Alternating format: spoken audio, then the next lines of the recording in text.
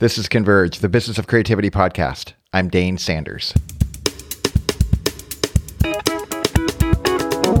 Seth Godin's famous line, "People like us do things like this," has an intuitive feel to it. It reflects the universal sense of being part of a tribe, who's in and who's out. The unfortunate implication of that marketing quip, though, is its inverse. People like me don't do things like that, or people like us aren't like those people. It's outsiders realizing they don't fit in. It's also often a reminder from the insiders that you and I ought to stay in our place. And when we find ourselves on the inside, precisely when we're convinced we shouldn't be there, we're left to feel like an imposter, like we got in the room, but will be asked to leave at any moment. Today's conversation is about belonging, sorting out how it is that one can go from not fitting in and not feeling welcome to discovering grace and invitation, being invited in when you thought there was absolutely no room for people like you and me. My guest is Jaz Ampeifar. She's no stranger to Converge. She's been on this show a few times now. Today, though, you'll hear a remarkable story you've never heard before, one that very few have, actually. It's a story that's less about the convergence of creativity and business and more about the convergence of finding a path forward when you're convinced you've been disqualified for the race before it's even begun.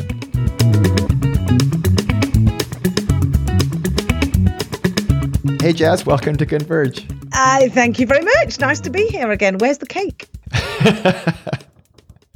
Well, anyways, so we'll get to all that in a minute, cake and biscuits and tea and not me. But right now, we're going to start going way back in time. Jaz, you came and spoke at an event that we hosted here in California a while ago. And you and I had a sidebar conversation that I think really sets up today's conversation really nicely. So I'm wondering if you could share your imposter syndrome story.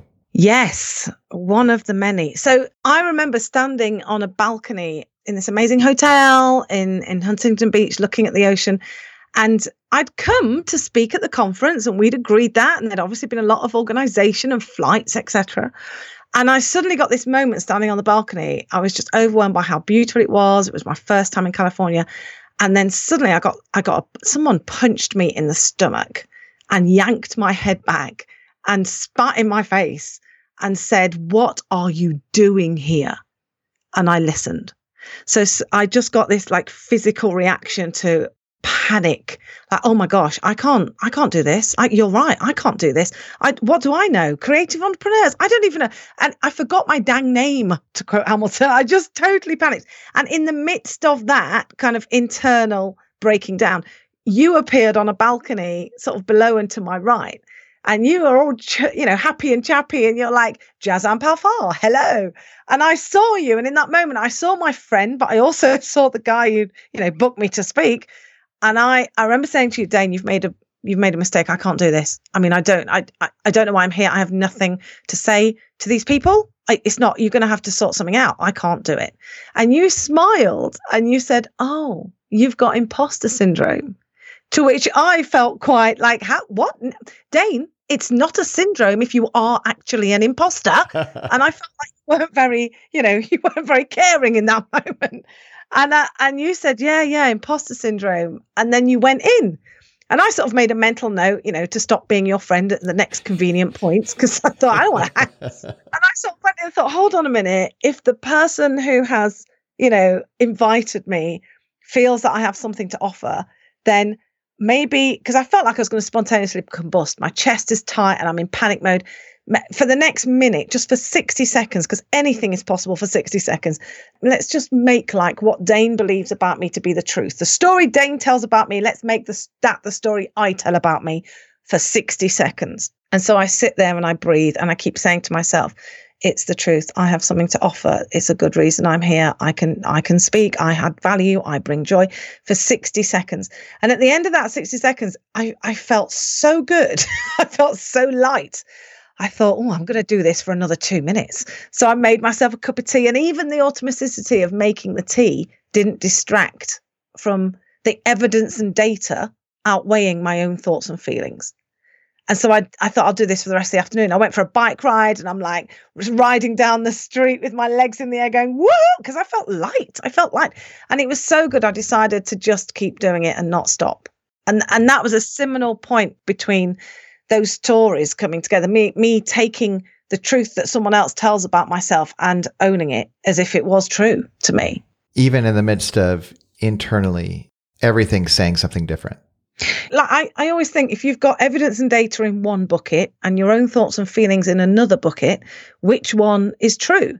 And a lot of people would say, well, your own thoughts and feelings. But if it was a murder investigation and you had acres of data and CCTV and a signed confession and the murder weapon versus Maureen in accounting who says, well, I think Bob looks dodgy, the conviction is going to come from the mountain of evidence.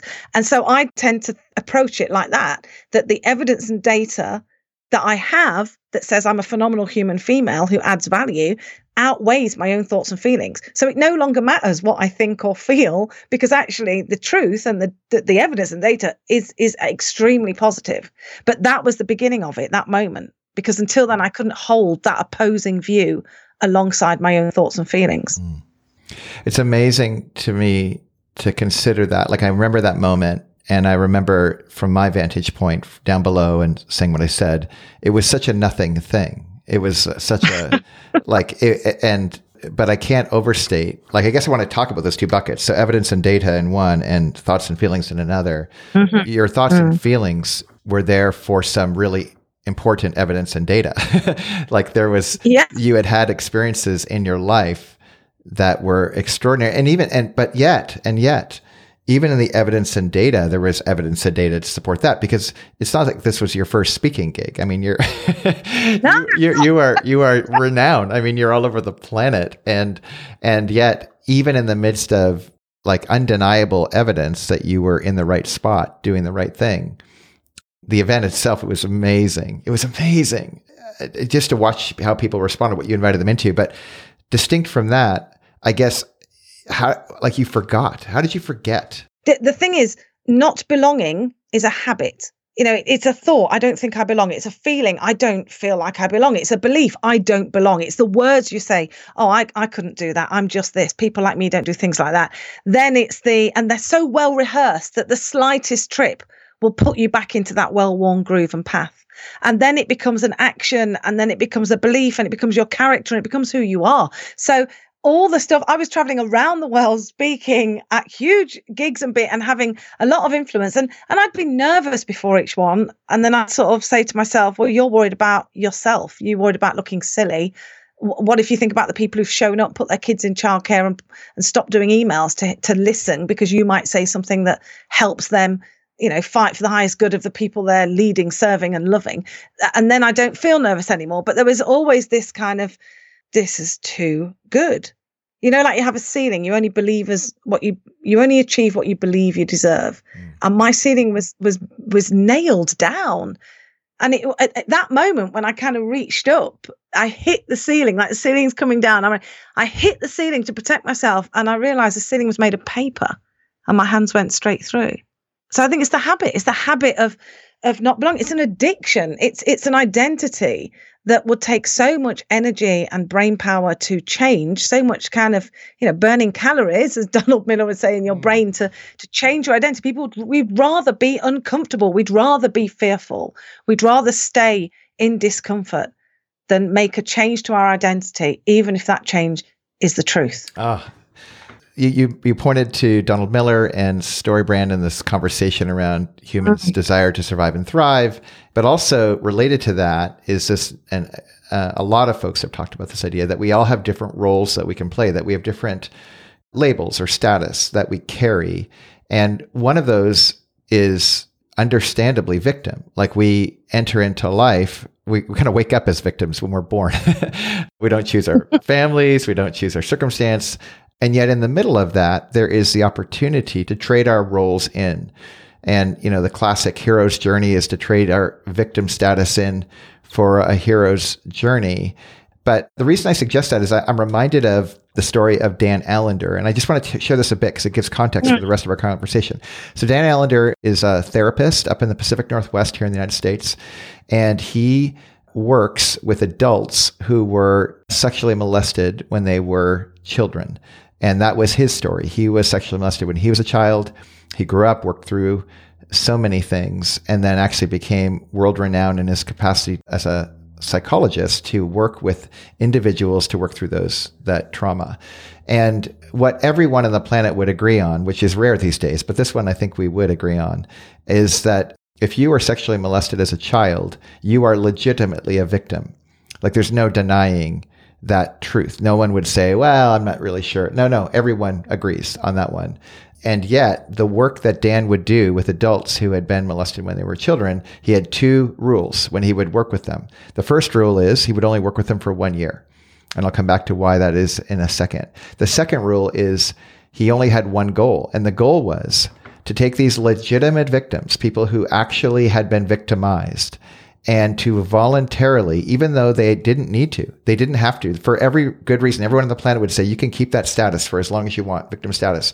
But if they were willing to trade in their victim status and instead go somewhere new, that was the single goal, for them to choose to give up that status. Yet he knew that if they didn't do that within about a year, that they probably wouldn't do it. And grace on them. And he didn't want to waste anyone's time if ultimately he wasn't going to get to the fruit he was looking for. So I find that profound in many ways, because there's a sense in which giving up the victim, not because the victims are wrong, bad, or broken, like they are broken, but they didn't do anything to put themselves in that position. They're not taking responsibility for the victimizer.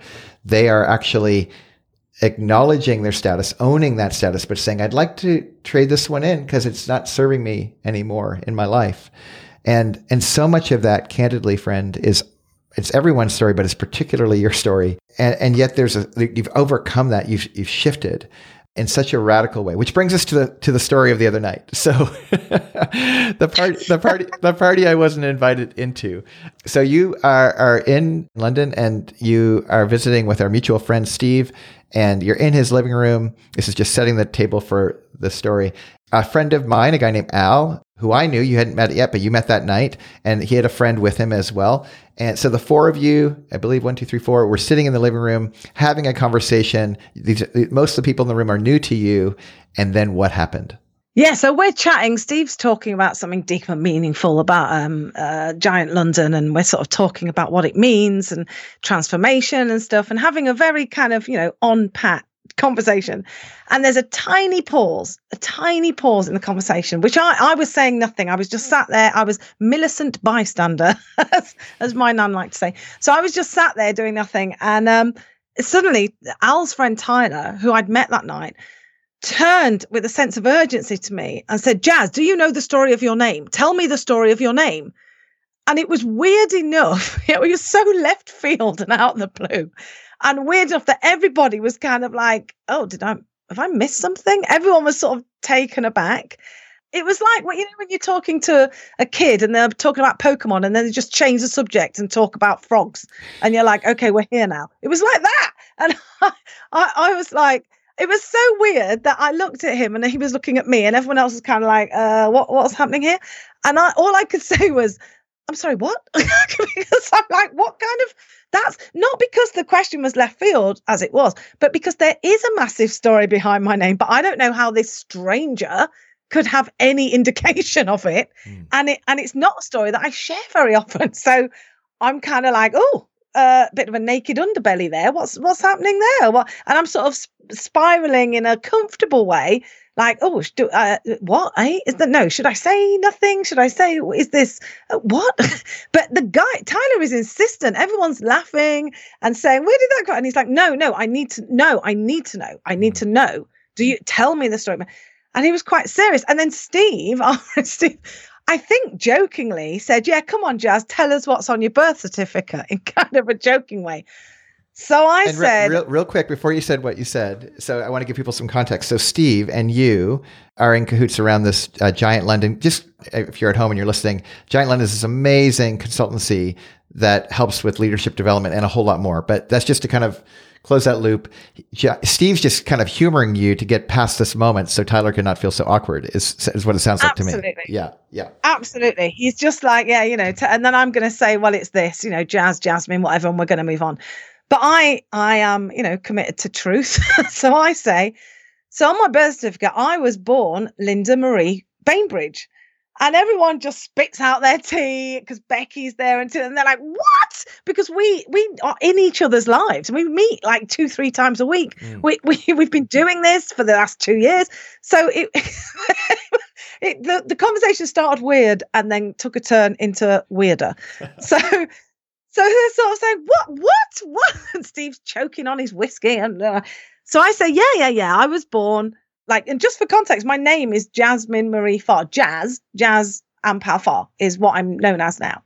But so Farr's the only thing that stayed the same. So the deal was that I was born Linda Marie Bainbridge, to a white mum. I'm brown, she's white. And my dad, my biological dad, was called Cliff Bainbridge. But at the time of my birth, he was enjoying a spell at Her Majesty's pleasure, which means in prison, for kneecapping people and setting fire to stuff. So he had another 2 years to go on his sentence. And so letters were exchanged. I can't wait to meet my beautiful baby. This is before, phones, camera phones. Eventually, the day came, and the story I've been told is that my granddad took my mum and me, dressed in this ridiculous meringue-type christening gown for some reason, to the prison to meet this man who was going to be part of our family, who was my dad. And as I'm standing there, I'm sort of a brown baby being held by my white mum and her adopted dad, and this guy comes out of the prison beaming, excited. Only thing being, he's like 4 foot and a peanut high, and he's got massive ginger hair. And he's white. I mean, he's clearly not, what you'd expect to be the father of this brown baby. So, I would have loved to have seen it because my granddad just called it as it was, so I could see what happened. Anyway, there was disappointment, there was anger, and there was a speedy departure. That's basically what happened. And but my mum still insisted that he was my dad, so they had a DNA test. And surprise, surprise, who would have known? He wasn't my biological dad. So at this point, the embarrassment, the kind of anguish, the anger, my grandma and my granddad said, "This is ridiculous. We're changing her last name by deed," which is like a legal document to change her name. "We're changing it to Farr," which was their name, their family name. So I was Linda Marie Bainbridge on my birth certificate, Linda Marie Farr by deed. Over the years, the deed was lost, and my mum got married to an abusive alcoholic guy, had 4 more kids with him, and we lived with them. And part of this story is just I was, a slave. I was a slave. So my job was to take care of my brothers and sisters, steal food for them, feed them, bath them, keep them safe, which I did to the best of my ability. But I was 6. So, between sort of 6 and 11, that life was pretty hell on wheels. And at that time, you could just take your child to school and say, "This is my kid and her name is this," and they would just sign you up. So my mum took me to school and said, her name's Linda Marie Waplington, which was my stepdad's name. So at school, I have that name. I'm saying that's not my name, but no one's listening to me because, why would they? So I now have Linda Marie Waplington. So when I graduate from school, I have my certificates in Linda Marie Waplington. My national insurance card, like my social security number, is in Bainbridge. I don't have anything to prove that I was Farr because the deed was handed to my parents who didn't care for filing.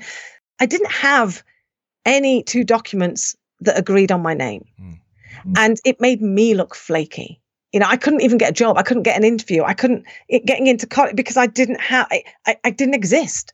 I was like a lost child that no one cared enough to just do me the decency of just giving me a name and keeping that name. So at 16, I marched myself into a solicitor. I lied about my age and said I was 18 and demanded to change my name to Farr by deed, which they did.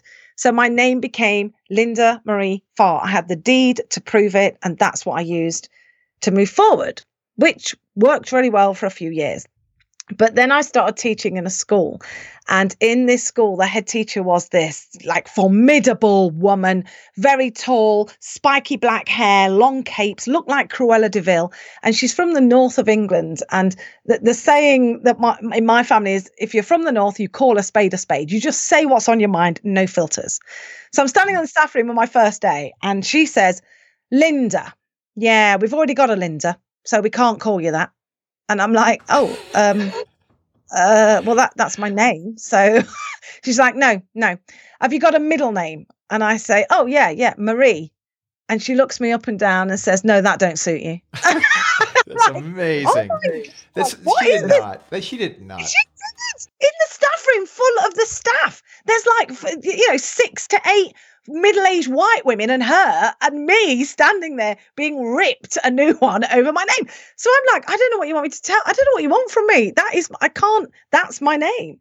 And out of the blue, she says, "Hold on. There's that new Disney film out, isn't there? There's a brown lass in that. What's her name?" And everyone else in the staff room starts going, "Who is that brown girl in the new Disney film? What is her name?" And I'm there going, "Is this legal? Is this legal? I don't know. What is happening here?" And they're all, and it's painful watching them trying to work it out. And I say, "Do you mean Aladdin? Do you mean Princess Jasmine in Aladdin?" And the head says, "Jasmine, that's it. We'll call you Jazz. That suits you." And it was done. It was done. Now, a lot of people, when I kind of talk about this, are horrified at the thought of me like in this place with people saying, "Right, you can't use that name. You've got to use this one. There's another brown girl called that." We'll say it sounds horrific, but I've got to tell you that this school what became family to me. They in their kind of Forrest Gumping their way through unconscious bias that wasn't even unconscious on moments, that they accepted me for who I was and embraced me. And they taught me how to fight. They were like a bunch of revolutionaries. I mean, these women were like, "Yeah, whatever, the government says this, we're going to fight for our kids." I mean, they taught me how to be human first. They taught me how to parent. So much of what I learned about the phenomenal teacher I went on to be was from that school. So when I left that school, I took the part of me that they gifted, the doors that they opened for me, the confidence they had in me that rubbed off on me. I took it with me and I changed my name, my first name, from Linda to Jazz. However imperfect I gave you that name, it didn't matter. Yeah. It didn't matter. No, they love me. They love me. When someone loves you can forgive them when they get stuff wrong. We had conversations after that. They saw my heart and humanity first. And they also noticed that I happened to be Caramel Torp. But mainly they saw my heart and humanity. I was liberated, So I said, and I was Jazz. I was known as Jazz, all the parents, so I changed my name and I took it with me. So Linda Marie Bainbridge, Linda Marie Farr, Linda Marie Waplington, Linda Marie Farr, Jasmine Marie Farr. And if that was it, if that was the end of the story, all of us listening would go, "Oh my gosh." But that isn't it. That's not the end. We'll be right back after this short break.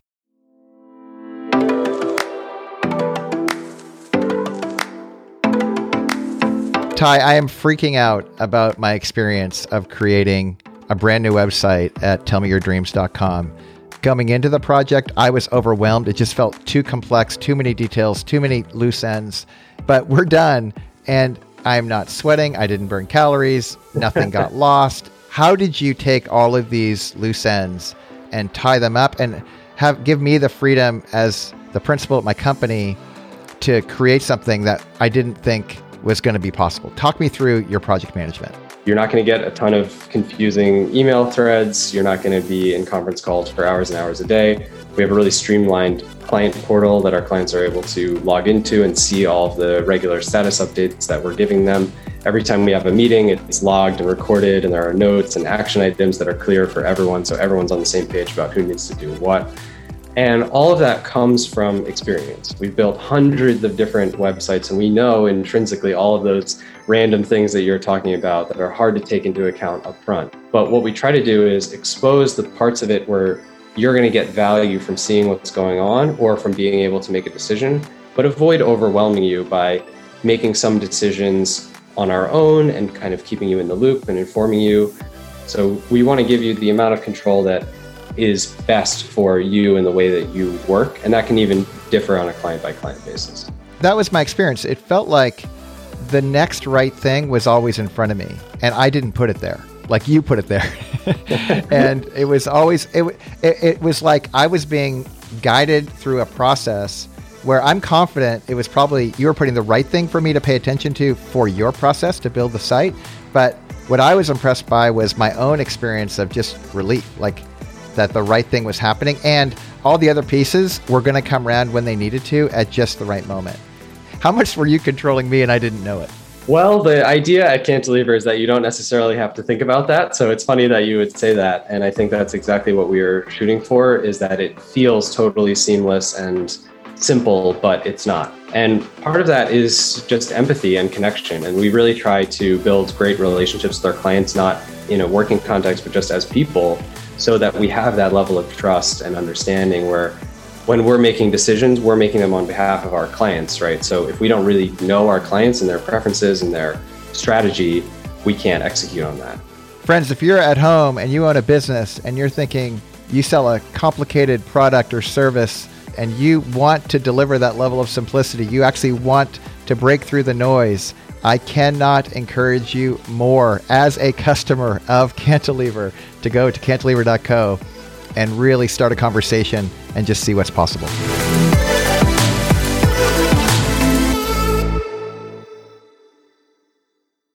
I should say my granddad, who was an amazing guy, he died just as my mum moved away when he died. But he used to say to me, what do you want to be when you grow up? And I always used to say, I want to be a princess.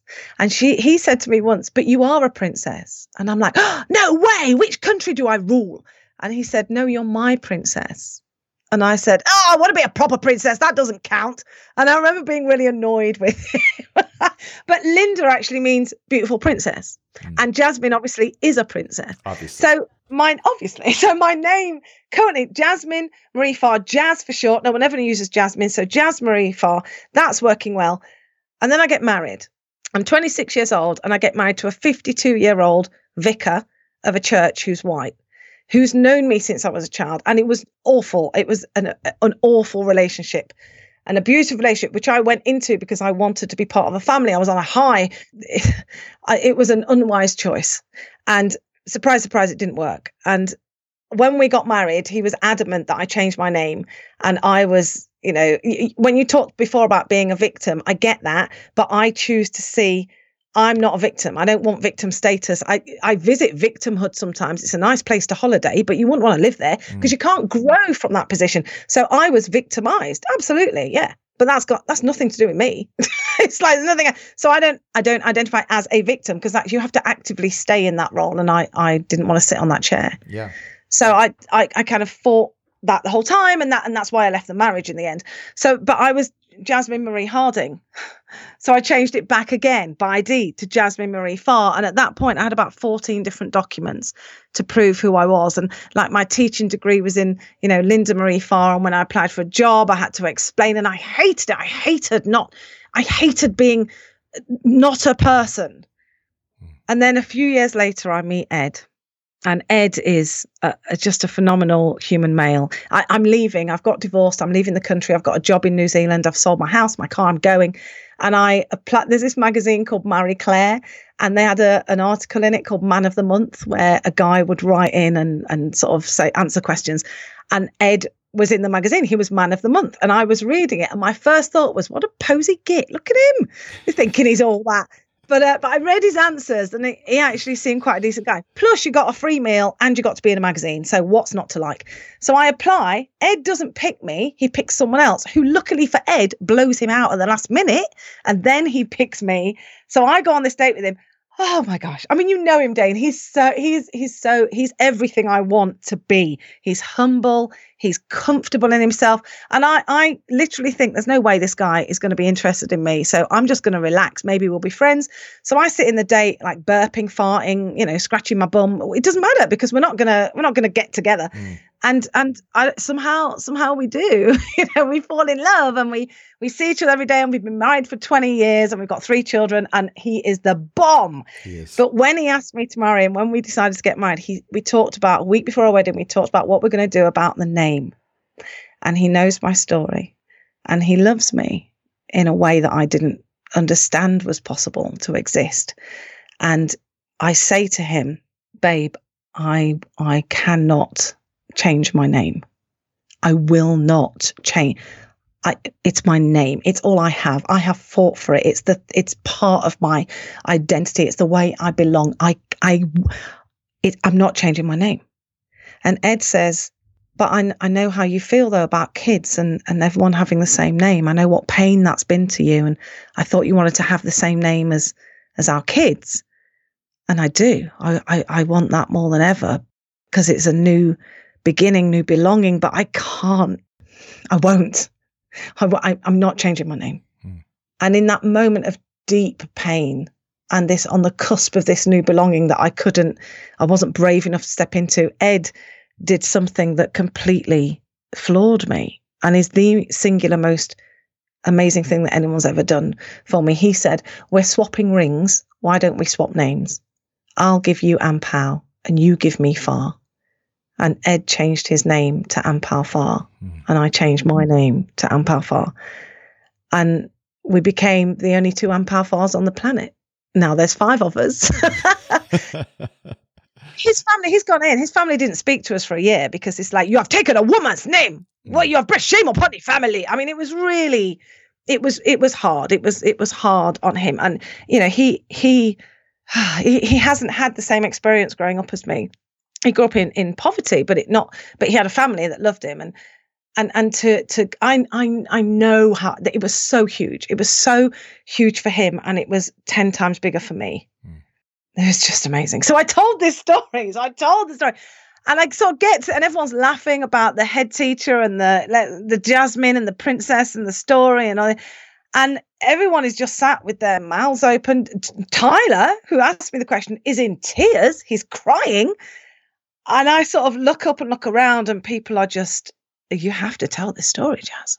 And I'm like, okay, do I? Okay.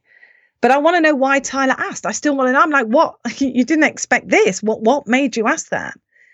And Tyler talked about there's sort of stuff in his family around racism and guilt and reparations. And he adopted 2 young girls of colour, Tyler's wife, in his family. And he said to me that he wanted to know how I landed on jazz because the spirituals that slaves would sing, that suffering, that pain, that lack of belonging, that nowhereness, that victimization that they would express in songs, that became the blues. That transformed, grew, creatively landed on the blues. And out of the blues came jazz. And jazz is a kind of unsyncopated, like things that don't really go together. And in jazz, because of its history with the spirituals and the blues, is suffering and hope existing together.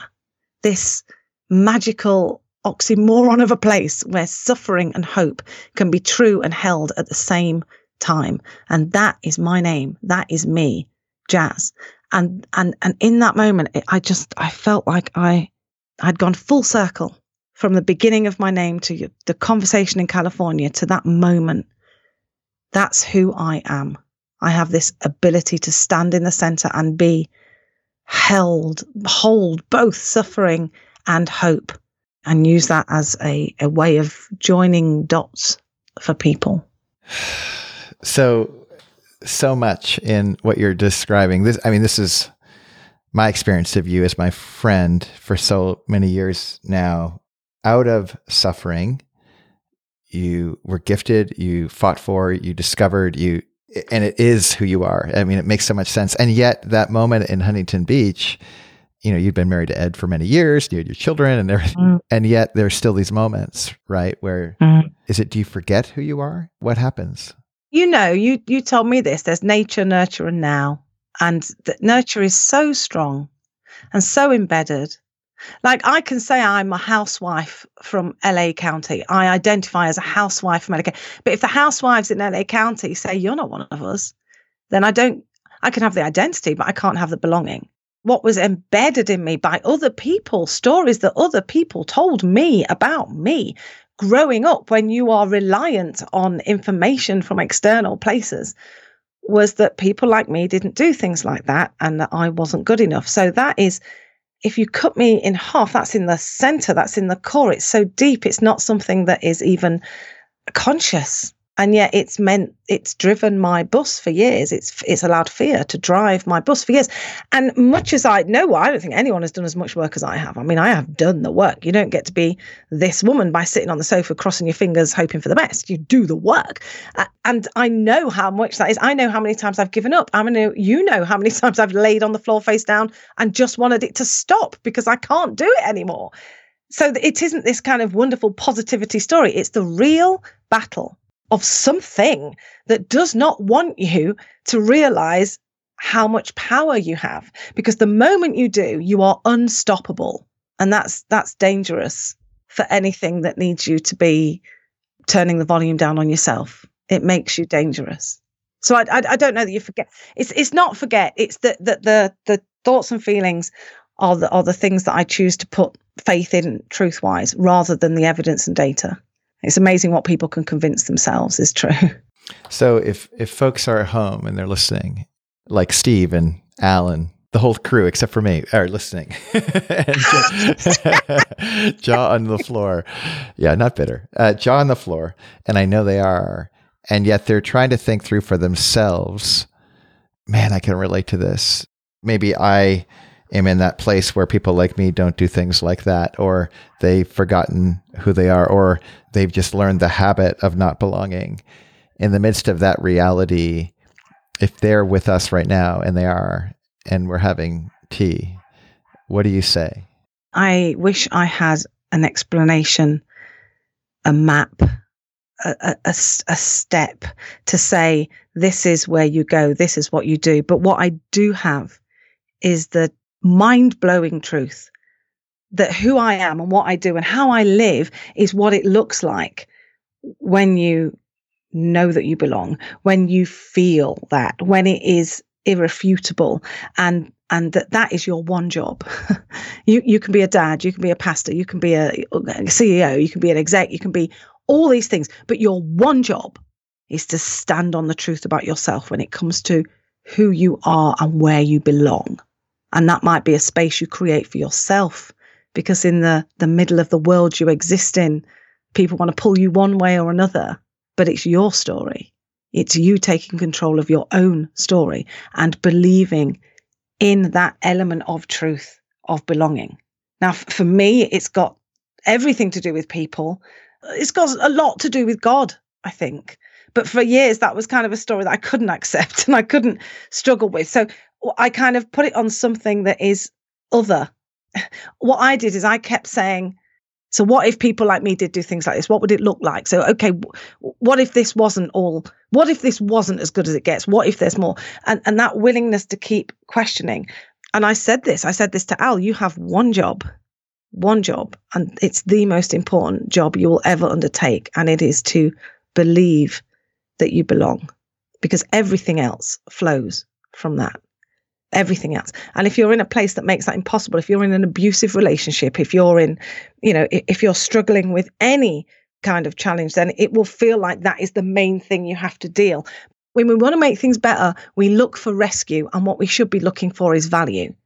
When we're trying to help other people, you value people rather than rescuing them, because rescuing is this thing that we want to do instinctively, but valuing someone is actually pouring into them as well. So valuing yourself, believing that you are worthy, belonging, finding somewhere healthy that you belong is the one singular most important thing you can do for yourself, for your family, for your work, for your team, for your organization, for your community, it's the one most important thing that you can do. So I would say move towards that in any way that you can, with someone that you love and trust, as soon as possible.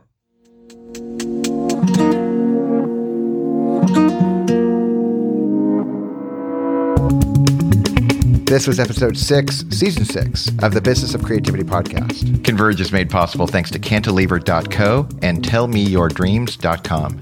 For all our past evergreen episodes with guests like Seth Godin, James Clear, Ann Handley, Ryan Holiday, Jazz Ampafar, Donald Miller, Mike McAllowitz, Sarah Green Carmichael, Brad Montague, Kevin Kelly, Todd Henry, Scott Stratton, Chase Reeves, Gretchen Rubin, Chris Guillebeau, Starlee Kine, and more, go to convergepodcast.com. If you like what you hear, please share with a friend. See you next time.